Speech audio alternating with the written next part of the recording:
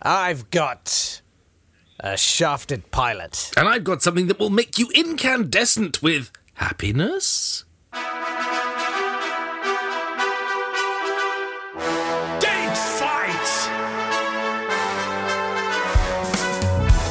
Hello there, and welcome to Date Fight. Now, come on, everyone. It's Monday morning, and we've got this. Yes. Hello. This is the podcast where we take great moments from history that occurred on this day. Yes. On this day, mark you.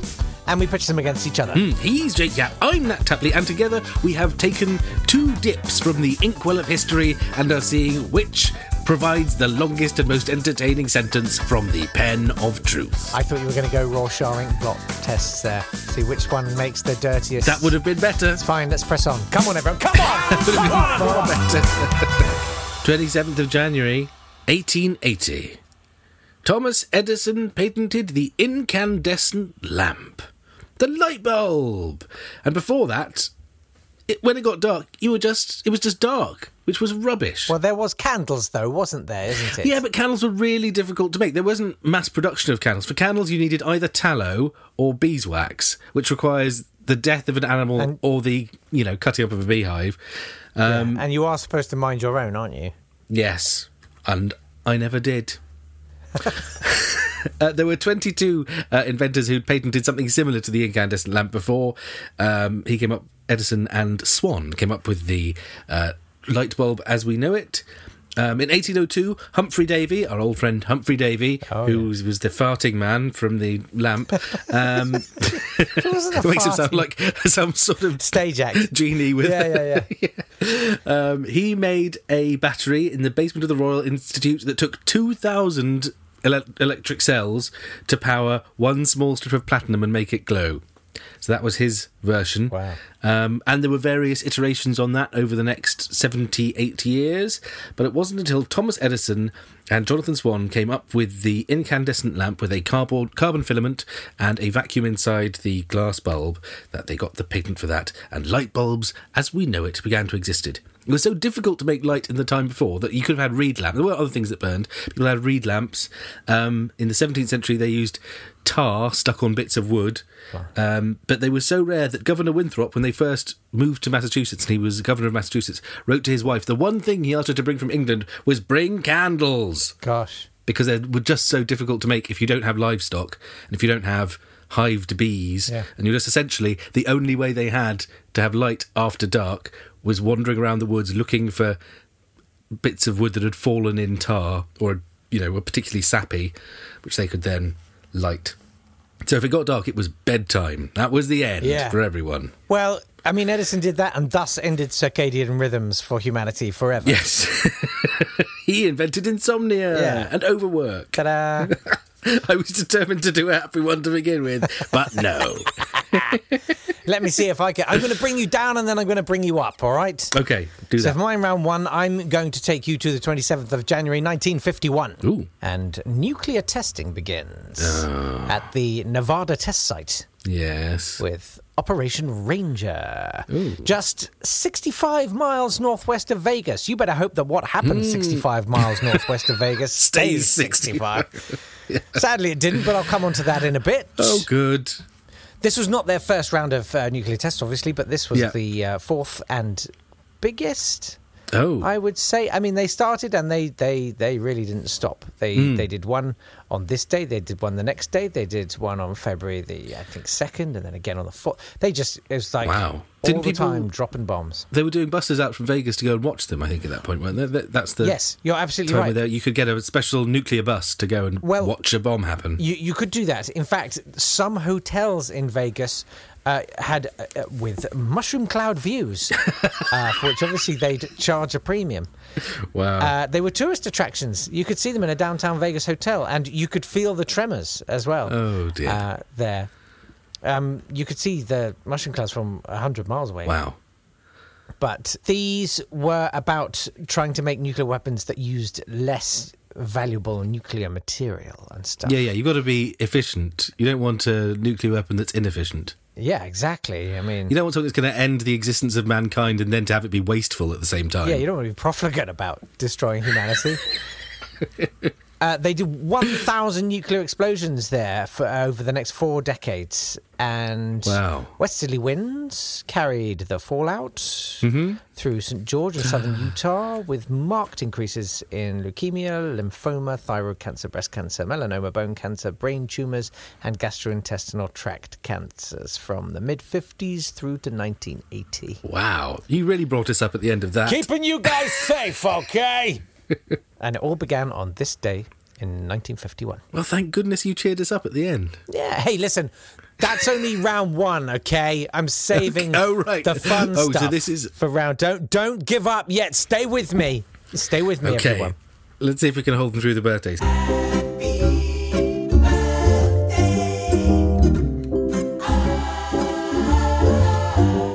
Happy birthday to Alan Cumming. Everyone loves Alan Cumming. That's a happy one. Happy birthday, Alan Cumming. You were in Bernard. I don't like Alan Cumming. Oh, he doesn't like Alan Cumming.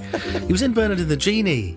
He was in Goldeneye. Yeah, but then he started doing all that cabaret and it was really bad. When everyone gets old, they start doing embarrassing things. That's fine. Well, that's it. Here we are. Yeah, but you can just ignore the stuff people do when they're old. No one goes, I liked all that stuff that Frank Sinatra did when he was young, but when he got old and was making terrible films, I didn't like him. You just focus on the bits you like. Ignore the rest. You don't have to enjoy the... Okay, do you know what? I'd really like it. I'd really like it if people listening can think of people who got better as they got older. Because there must be some people who did that. So get in touch at @date_fight. And then you can vote as well while you're at it. Yes, do that. Armando Iannucci. Good. Yeah. Strong. Happy birthday to... He's the only one. That's it. Yeah. David Schneider didn't. Went the other way. Frankie Boyle. Frankie Boyle. Yeah, Frankie Boyle. There we go. Who else didn't I like? No, Van Gogh. I mean, he didn't get that. He didn't get that far, did he? No. Sorry, everyone. He may have. That's another downer. All right. Happy birthday to Bridget Fonda. Oh no, this is going to be a downer as well. Bridget Fonda, who again started well when she was young, but I didn't know this. She broke her back in a car crash in 2003, and that's why you haven't seen as much of her on screen since then. Please tell me she wasn't in a Honda. I don't know. I'm not going to look at it. And were there any first responders? Will she ever... And it happened down under. Will she ever wander again? I couldn't be fonder of... Oh, no, that's the actual word. That's not a rhyme, Nat. That's just the way language works. Happy birthday to Edward of Angoulême. He was the son of the Black Prince and heir to the throne of England, but he died at the age of 3. In fact, these have just been a wash. Depressing birthdays, everyone. Let's hope we can cheer things up with the deaths. Happy Death Day to Mahalia Jackson, the Queen of Gospel. She sang at JFK's inauguration, at the March on Washington, at Martin Luther King's funeral.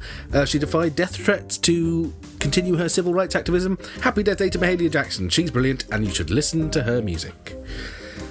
Happy Death Day to Thomas Crapper. Hey. He had the patent for the ball cock. And the U, but I've got to say ball and cock and crapper, and it's all entirely family friendly. And he made the manholes, manholes as well, in Westminster Abbey. So if you go to Westminster Abbey, you can see crapper manholes. The ones anywhere else in London. Happy Death Day to Francis Drake. He so enraged Philip II of Spain that he offered a reward for his capture or death that is worth currently £6 million.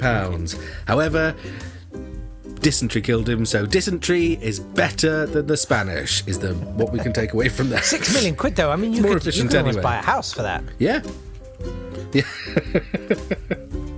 Not round here, you couldn't. That's it. That's the death days and the birthdays. Yay. Let's do round 2. Round 2! 27th of January 1983, and the pilot shaft breaks through of the Seikan Tunnel. Uh-huh. This is very exciting. So you've got the Japanese kind of mainland island of Honshu. Yeah. And you've got the northern island of Hokkaido. Yeah. And they built a tunnel that goes all the way from one to the other. Mm-hmm. And on this day in 1983, they began the borehole, the pilot shaft, finally broke through. Yeah. And it was done by the Japanese Prime Minister of the time, Yasuhiro Nakasone. Yeah. And he pressed a switch, it set off a blast, and it completed the tunnel. And it's an amazing tunnel. I mean, I'm sorry to get all jazzed about a tunnel, fine. but I'm just enjoying the number of times you're saying the word shaft. Exactly. Have you ever bored a pilot? No, my hole has remained. With a shaft? Okay, fine. It's nearly 33.5 miles long. And the weird thing about it is it's the longest subaqueous tunnel. So it's the longest tunnel that goes underwater, although it's not the longest stretch of water. In fact, the Channel Tunnel goes under a longer stretch of water. But this is a longer tunnel. Oh. But it's only 17 miles, isn't it? The Channel Tunnel's 17 miles, is it? Roughly? I don't know. I know it's more than that, isn't it? It's 20-odd miles. Oh, maybe. Yeah, because you don't want to start actually on the water, do you? That would be ridiculous. Shut up, Nat. Yeah. Hold your breath. Here we just go. for the first bit, just till we get under the water. Ladies and gentlemen, if you'd like to breathe in now. Yeah. Anyway, the mad thing about this railway is it's dual gauge. Oh. So you've got, say, for argument's sake, on the left rail, everybody uses the left one. Yeah. And then on the right rail, there's two rails different distances away from the left rail. Yeah. So there's a narrow gauge freight rail, and then there's a wider one, which is the bullet train. Yeah. The Shinkansen. Yeah. And there's a problem. The Shinkansen goes so fast, like it does 200 miles an hour, that it generates a shockwave, and it would literally just nudge the freight trains off their narrow little rails. Ooh. So it can't go at full speed in there. But they're now developing this new thing called train on train. So what will happen is your freight train outside the tunnel will get loaded onto a wider train. Yeah. Which will then use the wider gauge and be more stable to go past the bullet train. So it can go super wicked fast. That's very exciting. And stop being so jittery. And here's the thing, the Shinkansen, the bullet train, which has been running for over 50 years, well over 50 years, it's carried 5.3 billion passengers, and there has never been a fatality or an injury of a single passenger. Wow. Isn't that amazing? That is very good. 5.3 billion journeys. That's amazing. That's very good. That's a happy one. That's quite good. That's right? very happy. Nobody yes, died. I enjoyed that. Nobody died. Nobody died. No one even, dislocated a shoulder. No one's going to die in mine either. Hey. We're going to the 27th of January 2010. Now, I accept that this one is a bit wonky, and you can just vote for Jake if you want, because even I'm not convinced by the argument I'm about to make. But mine isn't a specific event for the 27th of January 2010. It is the headlines of the day from 2010, one of which was, this was recently after the Haiti earthquake, which you've probably forgotten all about now because it was 10 years ago, but it was quite a big deal 10 years ago. Yeah, it was. And Charlie Simpson, a 7-year-old, rode 5 miles and raised £200,000 for the Haiti earthquake. And on this day, he went to Downing Street to meet Sarah Brown, because Gordon Brown was away in Ireland meeting the Taoiseach of Ireland to discuss the future relationship with them. Yeah. But Gordon Brown sent a message saying that Charlie was truly inspirational. And, of course, all of the newspapers thought that was a terrible insult to him and he should have come back and, not met the Irish Premier and met a 7-year-old instead. Couldn't Charlie have just, come the next day? I don't know. I mean, Charlie had a very busy schedule. Right. He was actually meeting the Irish Taoiseach the day after. It was... Susan Boyle had been at Simon Cowell's house recording a charity single for Haiti, but she got back. She was shocked but unharmed to find an intruder in her house.